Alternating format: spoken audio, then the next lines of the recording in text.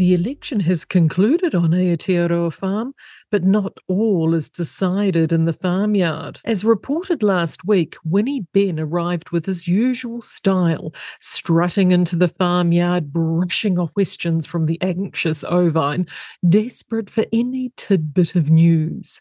Swishing into the farmyard with him were a collection of back paddock dwellers, many who'd been banished for holding opinions contradictory to those held by the pigs. Worst yet, in Winnie's cohort were those despised chickens. The pigs, sheep, and all who ruled the farm under Napoleon's iron grip started to glance furtively across to other farms in preparation for the need to make a hasty move, such as Napoleon executed so swiftly earlier in the year.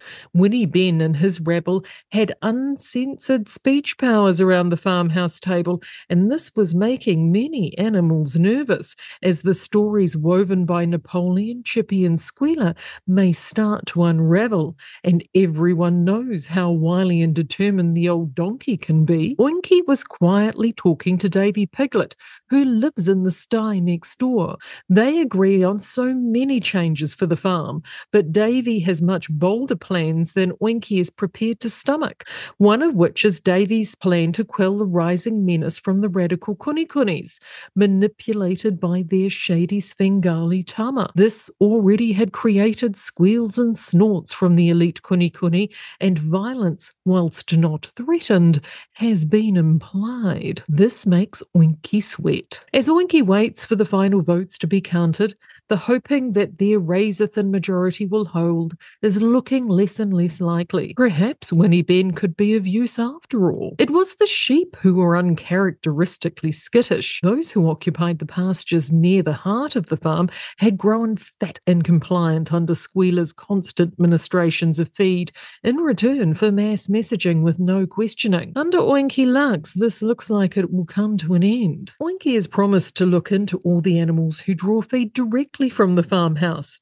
double the number from Farmer John's day, and this has created an ill uneasiness from the sheep and pigs especially. Many have grown unaccustomed to life away from the riches of the farmyard, and as rumours swirl around of the trucks to the works having been ordered, as the final votes are being counted, many animals are praying for miracles. One animal who is facing being sent out to less premium paddocks is Shalala, a gelded show pony with a flowing mane and shiny coat who prances up and down the fence lines of the most prodigious pastures, whinnying and neighing, spreading fanciful tales of animals' abilities to change not only from stallion to filly, ewe to ram, but geldings can have foals and wethers can have lambs. These fairy tales were lapped up by Napoleon and her ilk, but it now appears not even all the glitter in the world can save Shalala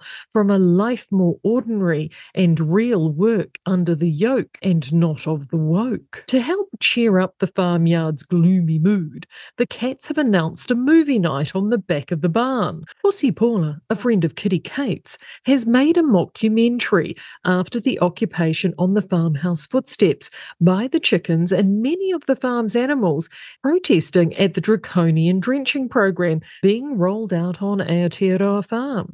The Feathered Fury worked hard to paint the chickens in a poor light and was guaranteed to buck up the mood of the pigs and those facing an uncertain future or less feed.